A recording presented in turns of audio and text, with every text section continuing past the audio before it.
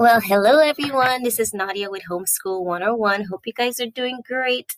I'm so excited to say that we completed our first day of school yesterday, relatively uneventfully. Had a great time together. No matter how many years I've done this homeschooling, I'm always excited. Always looking forward to doing a better job, improving, and seeing how I can tweak things to make it a better experience for us for our homeschooling experience. So we had a great time yesterday. We started about 9 o'clock and ended with the core subjects about noon. And then later on, the kids, I had assigned them to do extracurricular things like PE and their piano playing. But while we were doing school yesterday, something came up that I thought would be interesting to talk about, and that is how to motivate kids that are not motivated or kids that are not um, able to stay focused, or kids that have a hard time just working independently as much as you would want them to work. And at this point, I discussed earlier in previous podcasts that my kids are two different peas in a pods. My older child, Daniel, has always been more calm, even keeled.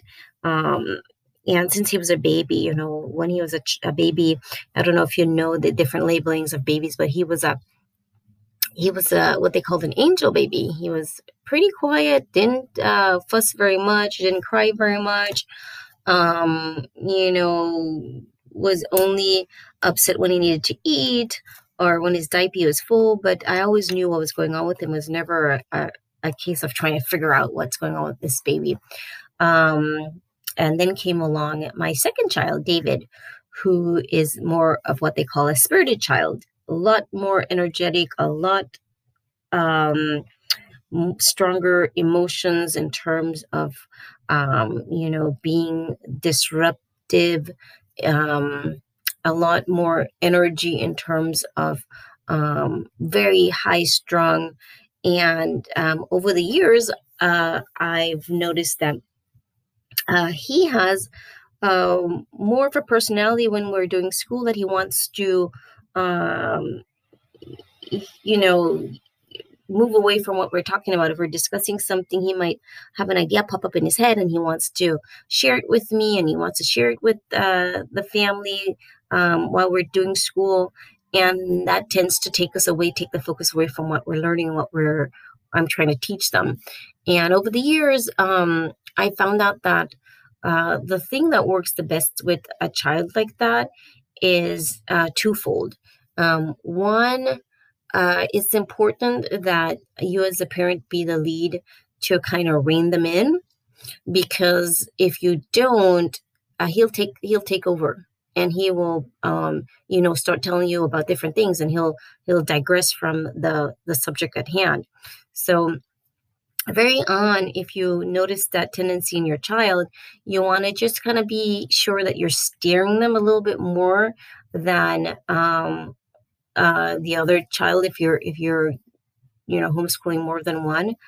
And if it's the one child that you're homeschooling and they tend to be a little bit more distractible, a little bit more inclined to space out or to go somewhere else when you're trying to teach them something, um, I realize that it's okay to give them a voice. So if they have something to say, let them say it, and then say, okay, well, let's make sure that you actually put a stop to whatever they're being distracted by, though. So, for example, if he has something to tell me, like yesterday, we just adopted two little kitty cats, so we have two new little kittens that are adjusting to our household. And we were starting up our school day. We did our affirmations, we did our prayer, and I was talking about, this morning I wanted to jointly go over with them, rounding up big numbers. And that's one of those things where it is more in line with David's grade level, but it's a way of sometimes incorporating both the kids in in schooling at the same time if you are schooling more than one. So I digress a little bit, but I just wanted to tell you that we did that for a little bit, going over place values and rounding up large numbers. So the number I'd given them was like 52,249,000, and we were rounding it up based on the the ones value, the tens place, hundreds place, 10,000s place, millions, ten of millions, and we did that as a joint effort together. And while I was doing that with them, David had a comment about how interesting it would be if we were to be homeschooling the kiddies as well. And I allowed him to say that. And then I noticed that he was going, once he noticed that he had the attention, he was willing to go into depth about his idea about how interesting it would be if you homeschool the kittens. And so then is where I had to say, okay, let's stay focused on what we're doing here. So it's just a matter, again, of being able to steer the child. And then also children who are a little bit more distractible, they really need a little bit more hands holding. And so with David, often what I do is I actually take more time to sit down with them. If we're in the middle of a lesson, I sit down with them for a few minutes and get him grounded, get him focused on what he's supposed to be doing. And then once he's gotten grounded and focused, I'm able to take my hands off and move on once I've done whatever explanation or reading that I need to do with them. And then I'm able to leave him to do more independent work. And I found out what works really well as well is giving him a timeline. So I said, okay, I'm going to give you 15 minutes to finish this checkpoint. He had a 5-problem checkpoint dealing with rounding up large numbers with story problems. And so I told him, okay, I'll give you 15 minutes on the clock to finish this checkpoint. Now, with some kids, it might not work, but I found that with kids that do not stay focused easily, it gives them something to actually focus on. So if you give them a perimeter to work within and you actually give them a timeline, it actually keeps him focused on the fact that within 15 minutes, he's expected to finish this quiz. And so I don't know if you're working with a child that might be distractible or easily distracted, but try that and see how that works for you. Just give them a timeline, give them some type of perimeter to work within. And I found that worked really well with David. He's 10 years old. And so I told him, okay, I'm going to give you 15 minutes and I'm going to come back and check on you to see how you're doing with this checkpoint. And that gave him a goal to reach, a goal to try to strive for. Instead of just sitting there and then being easily distracted by some thought or by something else, he was able to stay focused. So that would be one tidbit and one piece of advice that I would give you for kids that are easily distracted, or kids that don't like to sit for too long, or kids that don't like to be focused or stay focused for long periods of time. Give them perimeters to work within. So, and then after the 15 minutes, if they've accomplished the task successfully, then you can give them a little break time, because some kids just do not like to sit for too long. So if he's accomplished what I asked him, then I can give him a little bit of break time. And I gauge it. Sometimes I come back and he's finished his checkpoint and he does not need a break time. He's still focused. He's still able to continue working undistracted. And so we continue on to the next lesson. But if needs be, then that would be a good time to give them a break, a short break. It doesn't have to be a long extended break. 5 minutes, just 5 minutes of break time for a child that's easily distracted or doesn't like to sit for too long is a great button to help to restart his concentration period. So that's what we did yesterday with David, and it worked out great. I gave him his 15 minutes to complete his checkpoint. He didn't actually finish the checkpoint within 15 minutes. The timer went off. I actually did set a timer, guys. So actually set the timer. Give them something concrete um, to be able to listen for, to be able to see that, they're working with some perimeters. So once the timer went off, he wasn't finished, but I went back to him after previously working with him to get him all set up. I sat down with him and went through the last question that he had, and that helped him to stay focused as well. The other thing that might work is giving them rewards and consequences. So if the child doesn't like to sit for very long, you can tell them, okay, if you do really well here, then I'll reward you, whatever it is might be that they look forward to doing on a day-to-day basis. For David, he loves car racing on the PS3 that his uncle gave to him and his brother about a year ago.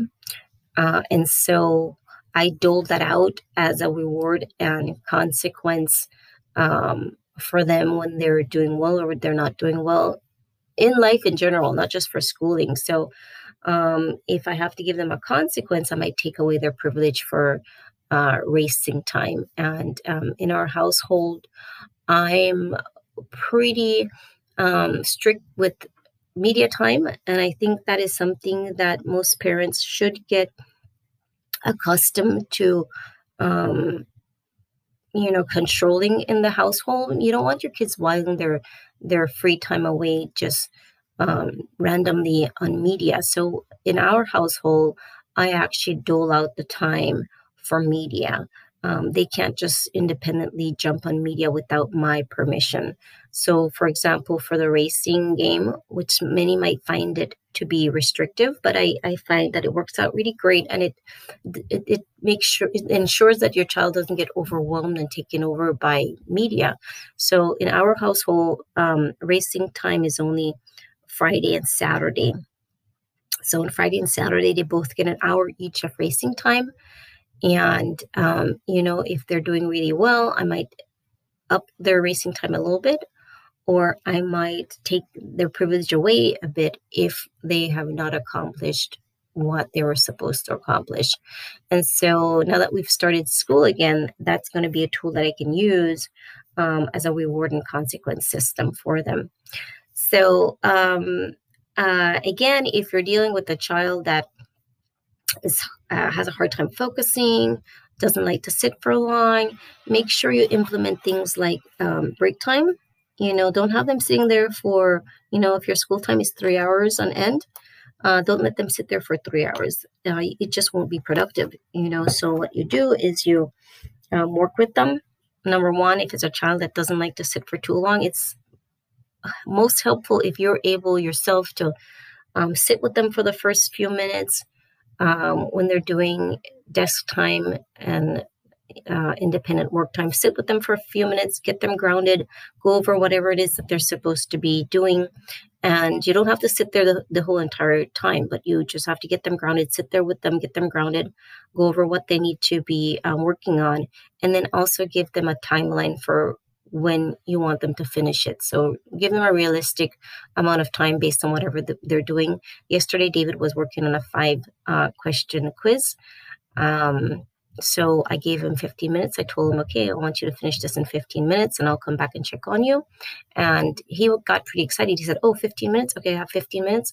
And it actually gives him something to keep him focused on, that he has 15 minutes to finish his assignment.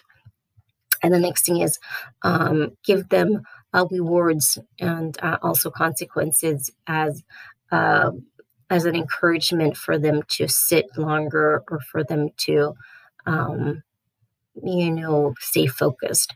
That is the third one, the rewards and consequences, not something that we do very often around here. I do that for just regular life issues, if they've acted up and I need to take away some privilege. But for schooling, I found that the most important thing is if you have a child that doesn't sit very long, make sure you're giving them break time in between different tasks and assignments, and also make sure that you take just a few minutes to sit with the child, get them grounded.